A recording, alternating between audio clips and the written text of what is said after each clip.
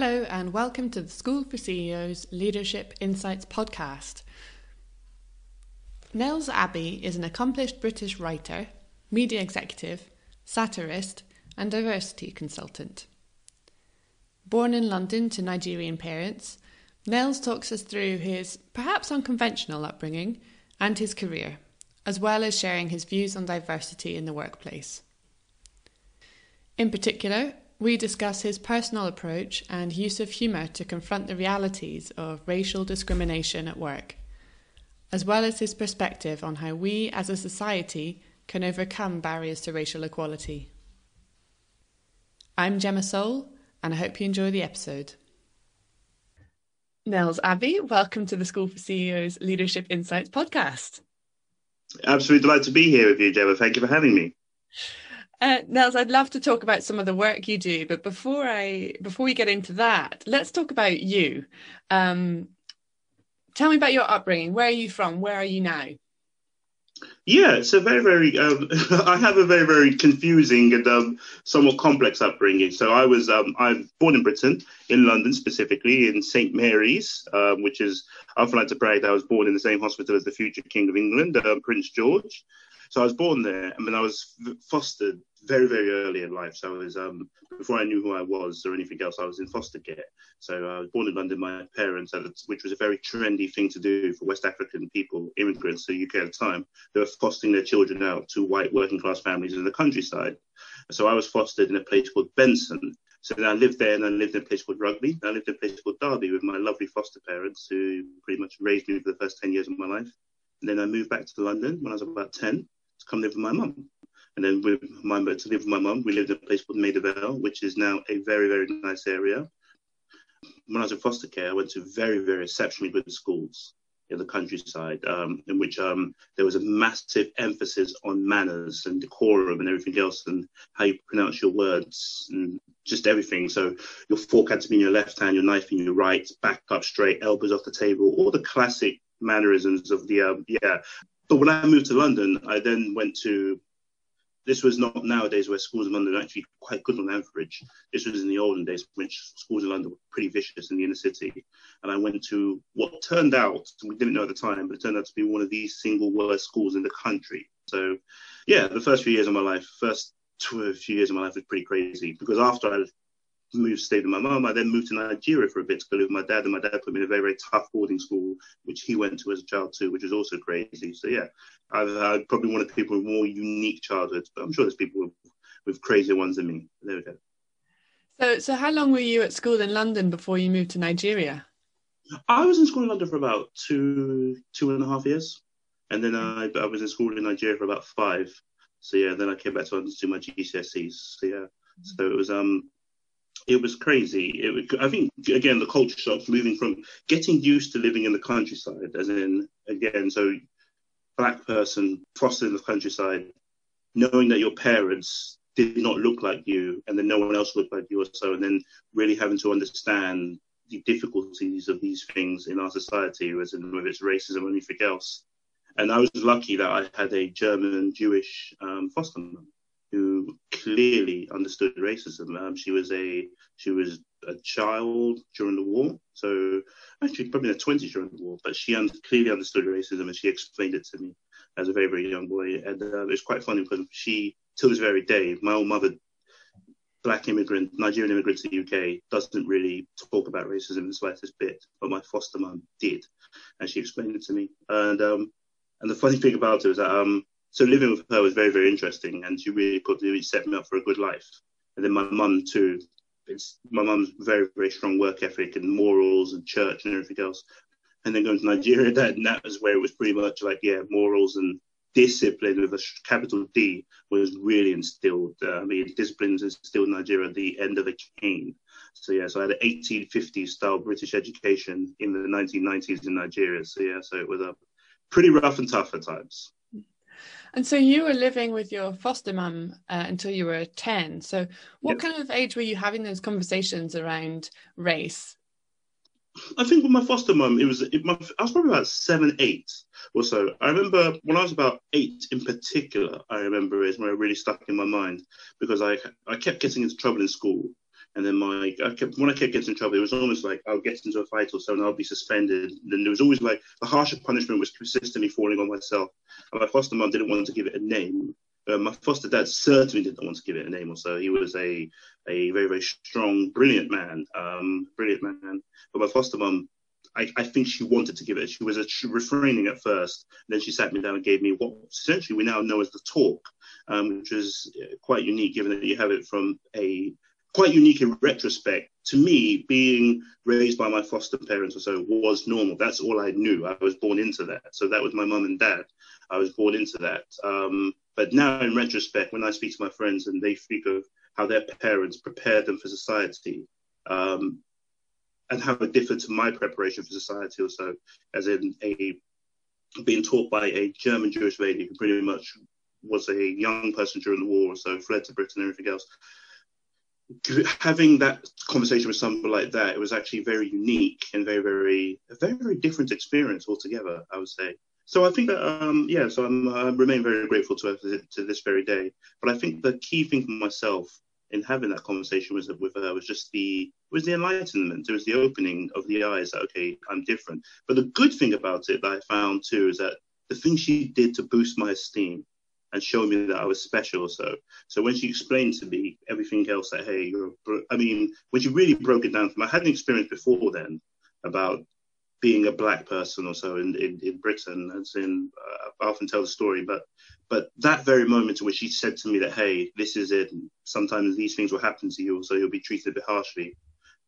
I just remember the next day, this was around 87, 88, the Olympics was on. Or maybe the Olympics or maybe some sort of sports thing. And I remember Linford Christie at the time was Mr. Great Britain.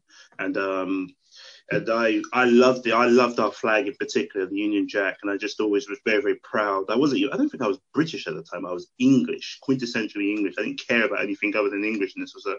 And then and I just remember my foster mum pointing out, saying that, yeah, that man of the Linford Christie, he's like you. He's black and he's brilliant and one for another. And then I just remember thinking to myself, I was very proud that, yeah, that guy is like me. And actually, yeah, he is good. So it was very different. But then when you move to London, when I was about 10 years old, and I then went from being the only black kid around for miles, and then being, boom, pretty much in a predominantly black class and predominantly black area, well, predominantly mixed area with lots of black friends and everything else, it became a very different thing, a different culture shock. Nels, if we fast forward to, starting out as in your career, so yeah. you became aware of your race at a very young age, and different environments, being the minority, being in a very multicultural environment. Yeah. You then started out in your career in London, working in investment management. Is that right? Yep. No, actually, I worked in professional services before asset management. Yeah. Okay. But I worked for a brief period of time. Yeah. Yeah, because you've had an interesting career, Nels. Working across several different industries. So tell me a little bit about your career story then. Started my career in professional services. I graduated from university 2005. I started my career immediately. It took a few months and a lot of applications and a lot of. But when you graduate from university, you are pretty much at the mercy of the market, because you just need to get in where you fit in. You need to find somewhere to get in and build yourself up from there.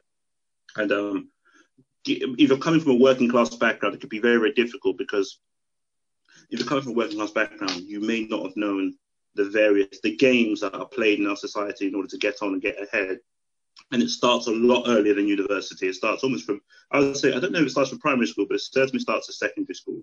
And the school you go to in secondary school will mark you for life or so. And so will the university you go to and everything else. It's all part of the signalling it's all part of course, to some degree, it's class signalling. To another degree, it's intellect signalling or so. Because the class, and the two things relate to each other. The class signalling will often indicate that you would know how to play the game and know what institutions to get into and which ones to steer clear from. If you're working class or so, you probably might not know those things. And I was the latter.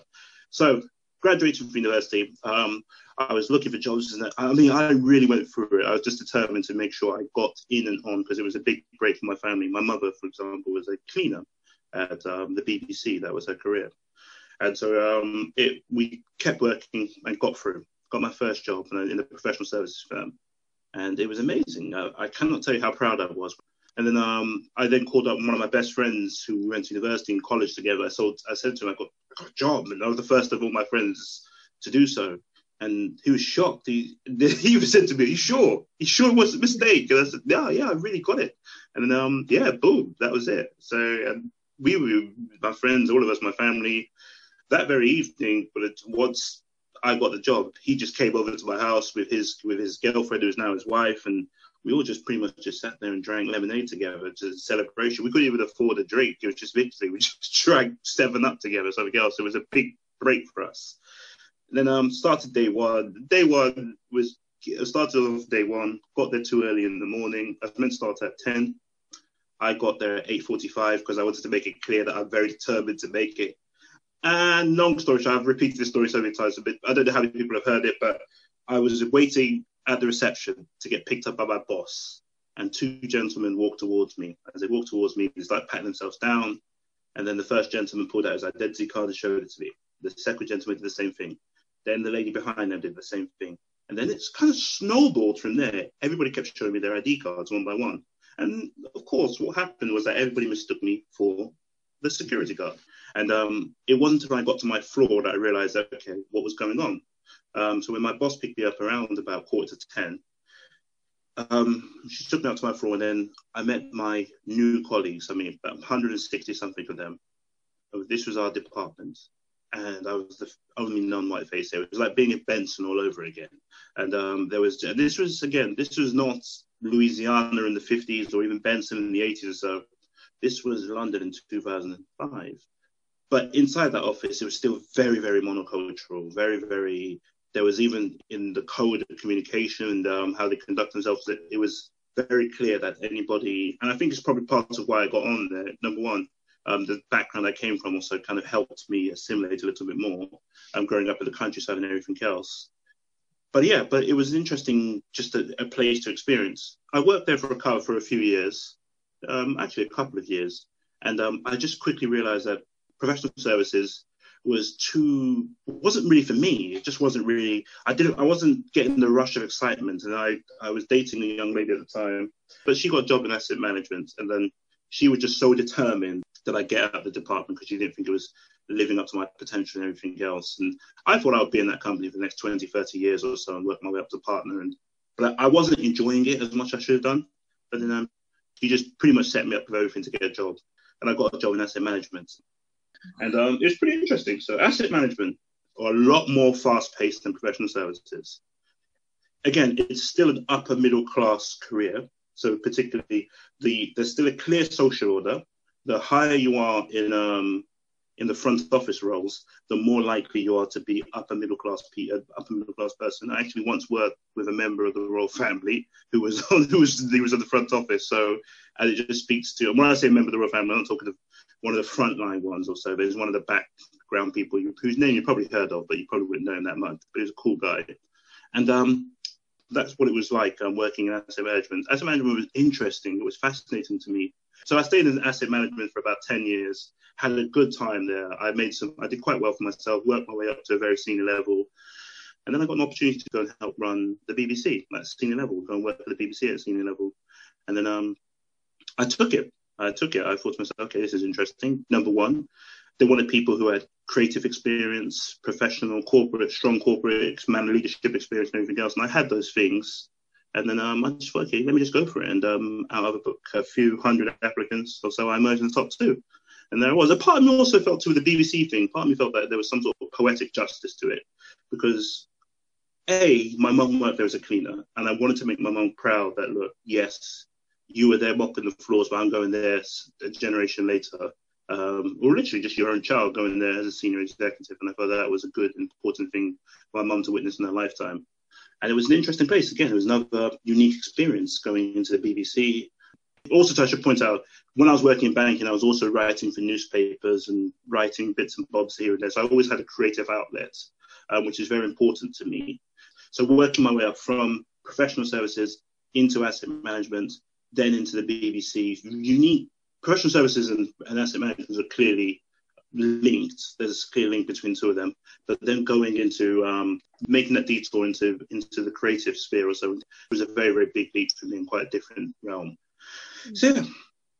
But then you've taken another leap in your career.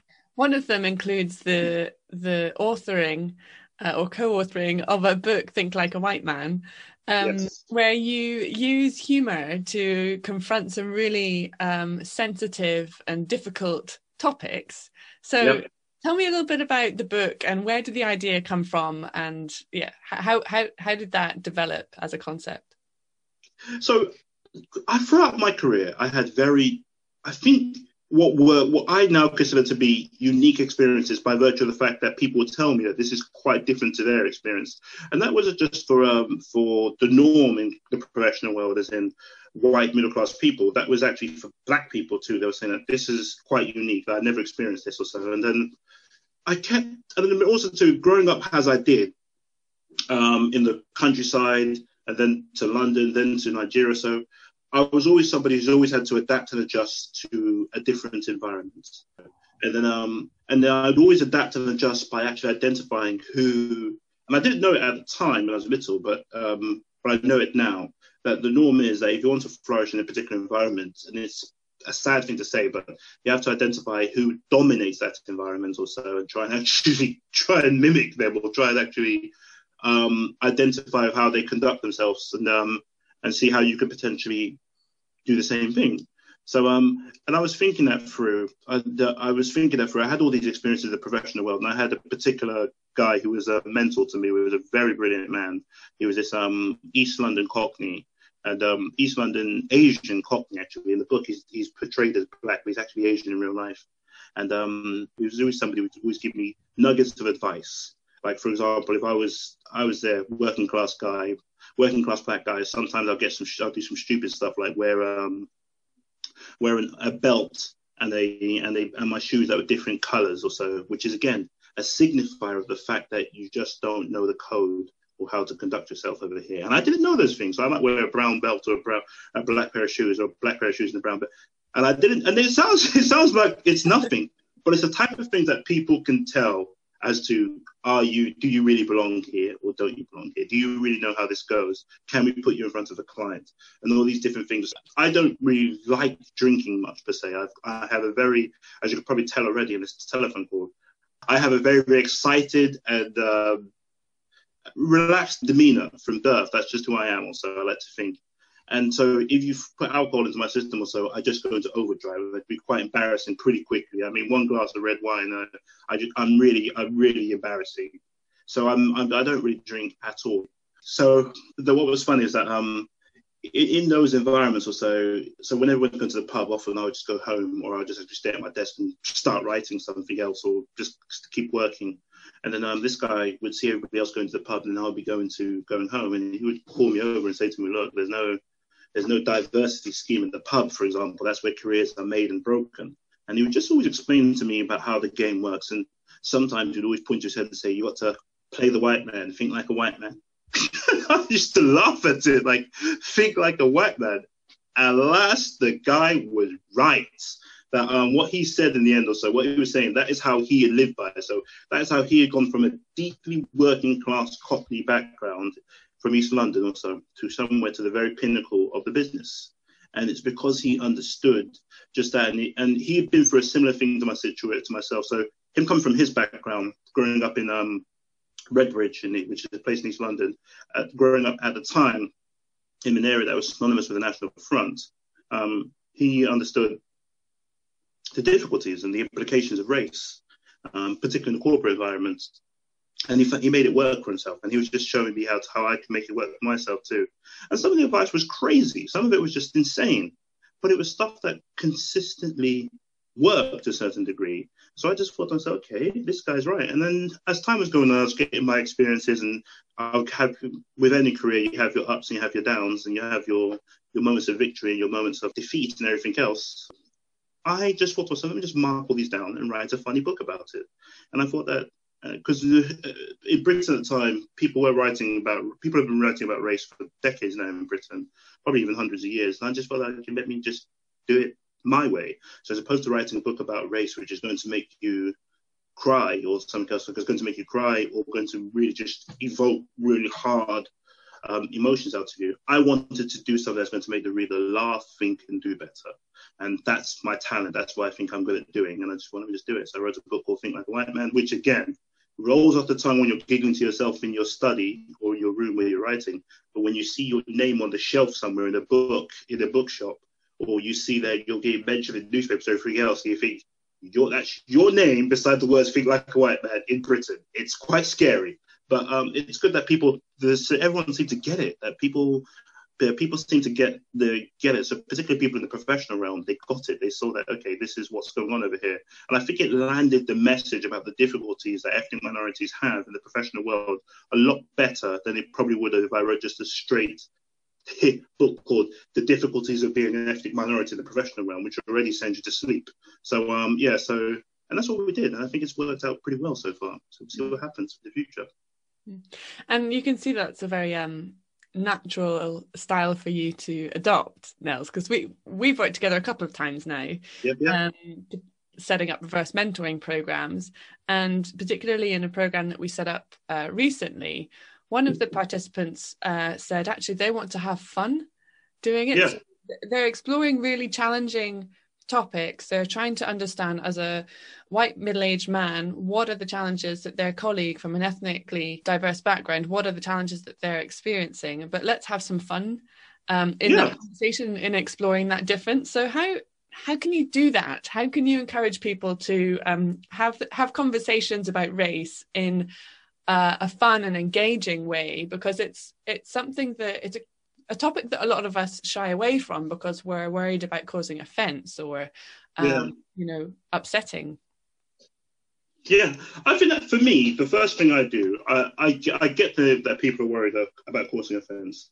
So I just make sure I overdo it. So we get the offence element out the way. That I just make it clear that from the beginning, you are going to be offended. If you're easily offended or so, then you might want to sit here and make sure that you get your good dose of offence, because you're going to get that this time around. So I try and make it not as light, but truth. Look, the best humour is the one that contains truth.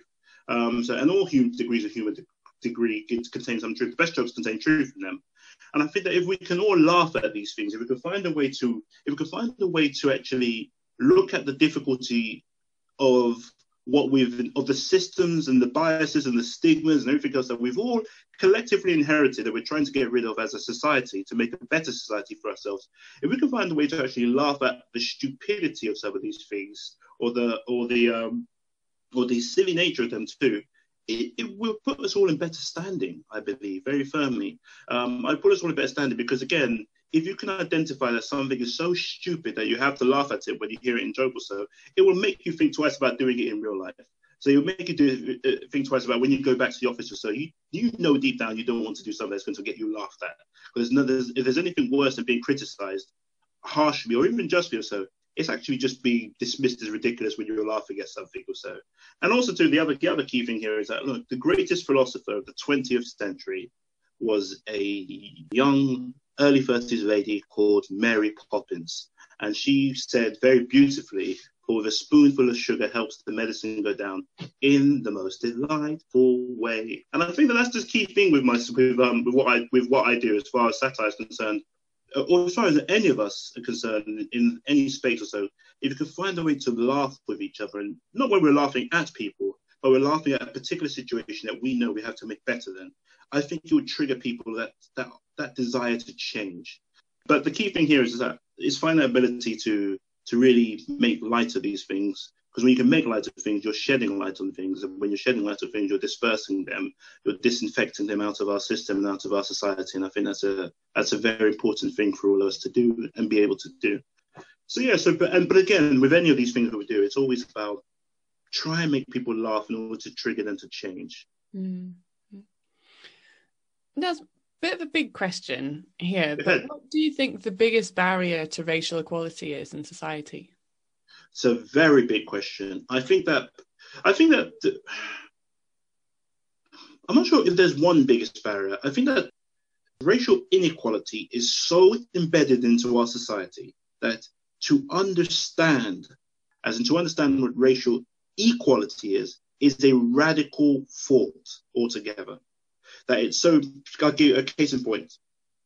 Sexism, for example, is very much, sexism or homophobia is very much embedded into our society. Even if you take homophobia, for example, even in these enlightened times, more enlightened times, in which people understand, now are accepting that homosexuality is a naturally occurring concept in which people are born into a particular way or so, and everything else, and they're attracted to who they're attracted to. That's pretty much that. Till this very day, it's still seen as this is a subculture to what is normal, which is heterosexuality. So therefore, heterosexual people in power or anywhere else or so can still dictate the lights and the outcomes and the happiness of various people who are nothing like them whatsoever. So that the freedom to be who you are and what you are as a homosexual person, as a gay person, LGBT person in a society, is still largely dictated or is still at the whim of what is deemed normality, which is to be heterosexual. That's the dominance in our society. Same thing with sexism in our society too. So when it comes to sexism, most men in our society, and in fact to a certain degree, most women too, have a limited concept of what equality looks like between the sexes. So we often look for pressure points of how we can measure it. Equal pay, equal access to opportunity, representation. But even then, when you go into these environments, the standard for who is the leader of this society, or the standard for what we're basing equality against or so, is still straight men, but still heterosexual men. We speak society holistically or so, both in Britain or anywhere else in the world or so. Wherever you go in the actual entire world right now, you'll still find that it's still heterosexual men who are at the top of society and are defining what is actually acceptable and not acceptable in our society. Even the other day, for example, Nigeria, where I spent some time in my teenage years, which is my ancestral homeland, where my parents are from. The other day I saw some footage, horrible stuff, where a soldier, in the year of our Lord 2020, a soldier was beating a woman for wearing clothes that he disapproved of in the street. And I thought, so this is insane. This is just insane stuff. But the key thing that we have now, so the key barrier to racial equality is I don't think it's one barrier. I think it's many barriers. A would be understanding of what equality actually looks like. And then B, eradicating the structure that always places, eradicate the structure in the system and the institutional practices that place certain types of human beings at the pinnacle of society and others persistently subservient to them. So when we look at equality right now, so we're thinking, okay, white men are here, straight white men, middle class, economically secure, and establishment white men are a particular place. And everybody else has to find their way up to where they are in order to achieve equality. If you're a working class black woman or a working class black man or two, for example, that is such an unbelievable stretch to get to in one lifetime, or even 2 or 3 or 4 or 10. But here's the issue that we have with it, that understanding of what it means to actually to achieve some degree of equality, we still don't really have a real blueprint for it. It's still quite clearly we're just going along on a day-to-day basis trying to actually figure things out. I also feel that to a certain degree, there's always the resistance to movements towards equality. So not every racist or so even admits in us that some people do recognize in our society that there's benefits to racism. I don't believe there's benefits to certain people that do believe explicitly in our society quite clearly that there's a social order in our society and it must be maintained because that social order has served us well. And in reality, when I say it served us well, it means it served them well. For example, you read certain newspapers, for example, are dominated by certain men with certain political persuasions, for example. And it's always the men, but when I say that, in any society, it's always the men that's normally pushing these things. The problem that we have with it is that those people will promote it around society and make it clear that here's what the situation is, this has served our society well. It's created stability, it's created profitability, it's created a sound economic framework and so on and so forth, so it has to be maintained the way it is. The reality is it's create good lives for them and giving them undue advantage. So finding that way to actually get to win those arguments against those type of voices which are dominant in our society, which control media, are well overrepresented in media and everything else, so is very, very difficult. It's extremely difficult. And then also, too, when it boils down to it, too, it's the economic thing, that equality, racial equality, the poorer you are on the social ladder, the more likely you are to actually experience the hardships of racial inequality. So there is an economic aspect to it. I'm not some Corbynista radical left wing. I'm a former banker, for crying out loud. But I do say this, that the more, if you take a look at African Americans, for example, is it a coincidence that, hey, the poorest community within society are the ones more likely to be subjected to police brutality? No. Is it a coincidence that, hey, that the people who are descendants of the crime, the mass criminal enterprise that was the enslavement of African Americans or so over hundreds of years, are those people who are still likely to find themselves imprisoned in large numbers and everything else? So no, because when you boil down to it, the economics of it, also the economics influences the social side of things. Or as somebody said, dollars brings dignity, that people with money or so don't get treated like trash or somewhere else where they become strong. They know how to actually fight back to these things. So I think there's many different aspects. There's a political side of things. So I often, but if I wanted to really wrap it up, I'll wrap it up as 4 Ps in terms of how we achieve the barriers to racial equality. So it's 4 Ps. One would be privilege, of course, access to privilege or so. The other would be portrayal. The other would be pound sterling, which is money. And the final one would be political representation. Privilege, portrayal, political representation, and pound sterling, the 4 Ps. So you look at the actual privilege side of things, so underprivileged people, racial inequality is at the root cause of underprivilege of many people, of ethnic minorities certainly. And also, too, the bigger the stigma the ethnic minority actually faces, the worse of the experience they're going to get. So the stigma that's often perpetuated via media, which is one of the actual reasons why I moved into media, to actually help with those things. That stigma, media sometimes inadvertently allows itself to be used to create stigmas around certain people. So portrayal is very, very important. As we mentioned before, the economics of things, pound sterling is also an important realm too.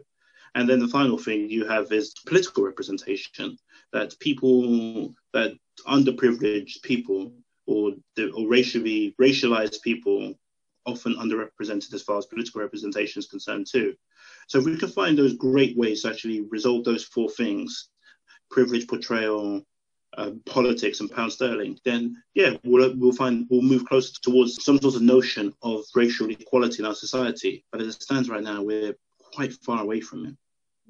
I'll give you another final thing too, is that some of the things that come up, some of the false equivalences that are brought up in our society. So often what we're often finding is that when you read the press, white working class boys are extremely disadvantaged in our society. There's a guy, one of my best friends when I was little, when I moved to London, was a guy called Stanley. He lived down my street. His dad was a dustbin man, and his dad still lives on the same street as my mother till this very day. I see Stanley didn't go to university. He didn't have the type of parent I had, which was, you must go to, I knew from a very young age I would go to university and everything else. He had his dad, and his dad was not a bad man, so his dad was a very working class man. And the issue that Stanley, till this very day, for example, when I see Stanley, we're very different parts. We're very, very different people. So I'm like an alien to him today. And my siblings, so all of us have gone into the professional classes, where Stanley's still living a very, fairly rough life. So the last time I saw him, he had recently had a metal plate inserted into his head because he got into a fight in which his skull was broken open. So that's the extent towards it is. Now, here's the issue that we deal with also. Racial opportunities in our society will then compare, say, a white working class boy to, say, a white working class young boy who's not likely to go to university and going through some very, very rough stuff in our society, and we have to find a way to resolve it. But then they'll compare it to, say, black people who are also predominantly working class. But the key issue is this, is that I often think that pitching one set of working class people or so against another set of predominantly working class people is quite a vicious thing to do, because it keeps those two people at loggerheads. The key thing that I think we should be looking at is, why are white working class, the question we should be trying to ask is, why are white working class boys, for example, significantly less likely to go to university and prosper in life compared to, say, their middle class white equivalents or black equivalents, for example? And the reality of the matter is that you then boil down to the class inequality question across the board, which is when you'll then get to the root of the issue. And that's the part of the actual question I often find that we don't want to answer. And I think that has to be a record answer for any question anyone's ever been given on planet Earth. But I hope there's something inside there someone can take away. So the amount I spoke there, but yeah, I hope there's something you can take away for that, Gemma. Thanks, Nels. Can I close on one final question? Please. So if you had every CEO of the FTSE 350 in a virtual room, listening to you, coming to you for advice on how they can start to improve inclusion in their organisations, what nugget would you give to them? I would tell them all to get up, and we're going to march to a bookshop together collectively, and we're all going to buy a copy of Think Like a White Man. They would all be forced to understand exactly what is going, because it's not one thing. It's never one thing or so. It's so vast and complex and everything else, so that we have to find a way, almost like shock therapy, to show them that, hey, this is what's going on, and this is how it's happening in our society. And this is how it's happening in our society. And here's how you are playing a part in maintaining that. And here's how you can play a part in dismantling that. But in addition to my self-serving advice, or so, putting that to one side, what piece of advice would I give them? If I was really thinking about it or so, if I was to give them one piece of advice, just like one piece of advice, I would say, listen, find somebody in your organization, just that one person or so, who you know, and make it clear to that person they can be honest with you. And they can really be honest with you. They can tell you exactly what is on their mind. So whether it's a black person or a poor person or a person with a challenged background and everything else, who you know they've had to overcome a lot to get to get into your organization, and are therefore probably likely to be over grateful that they're there. I would say sit that person down and have an honest conversation with them and listen to what they say. Listen to their experiences. Listen to what their day-to-day life is like and going over here. Ask them their fears or so for their hope for themselves or so. And don't just have one conversation, have 20 with them. Persistently keep going back for more and more conversations. Get to know that person and understand exactly what the barriers to progress are within your organization, the barriers to equality, the barriers to basically making your organization the best place it could potentially be. Try and just get to know that person or so. Because again, if the person who's at the front of the ship doesn't understand what it's like for the person at the back of the ship or so, right, then quite frankly, if you're not careful, the ship's going to be dysfunctional. And what we just need are those people who listen, who have that ability and that desire to just sometimes listen to people and then act on what you are hearing. So what you're hearing will say, so you are in a unique position. You're one of the 350 almost notionally most powerful people in our society, economically at least. You are the captains of this industry that we call the United Kingdom. So listening to those people and trying to identify great ways in which we can actually make things better for them would probably be my piece of advice to them. And not just for them, because the better place, as everybody knows, as far as inequality is concerned, the more, even if we use the great Lady Thatcher's approach towards it, so which is Lady Thatcher was once asked in her last Prime Minister's questions, she was asked about growing inequality in our society. She said, well, yes, there might be greater inequality or so, but the bottom has moved up.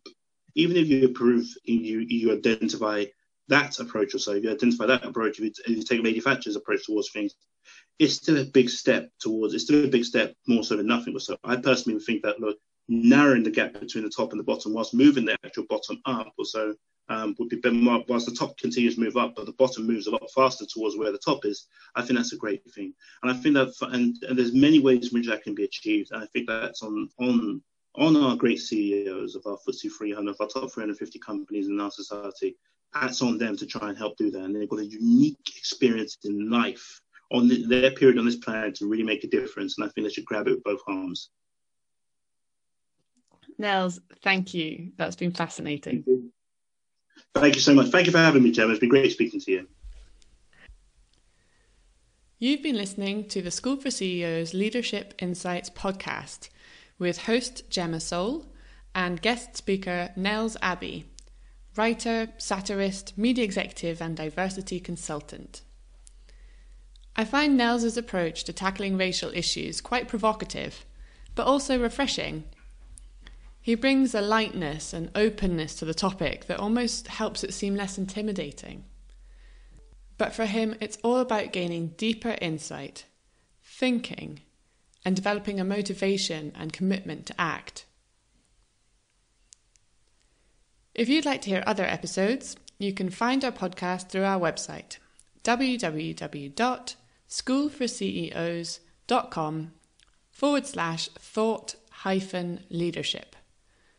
It's also available across major platforms including Spotify and Apple Podcasts. Just search for School for CEOs, Leadership Insights. Thanks for listening and see you soon.